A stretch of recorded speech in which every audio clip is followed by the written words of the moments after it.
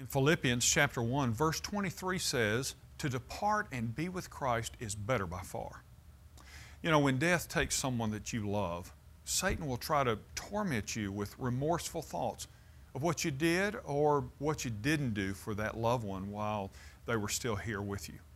Don't listen to him. The Bible calls him the accuser, literally the accuser of the brethren in Revelation chapter 12 and verse 10. So instead, rejoice that your loved one was in right standing with you and with the Lord, and that one day you'll be reunited in heaven and for all eternity.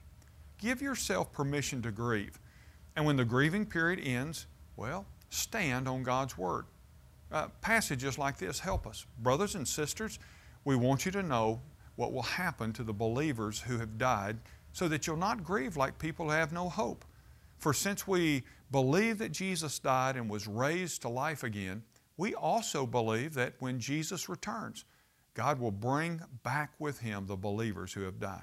1 Thessalonians chapter 4, verse 13 and following. Or, our earthly bodies are planted in the ground when we die, but they will be raised to live forever. Our bodies are buried in brokenness, but they will be raised in glory.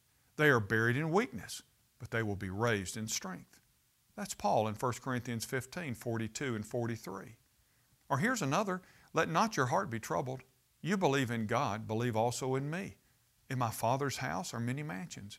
If it were not so, I would have told you. And I go to prepare a place for you, and I will come again and receive you to myself, that where I am, there you may be also.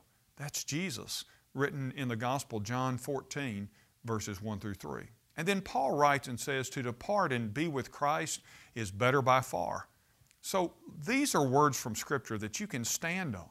And stand on them and find comfort if you've lost a loved one or if there's someone that has been taken suddenly out of your life. These things remind us of the great promise of God that give us comfort in this life until we are reunited with them and with Him one day in heaven.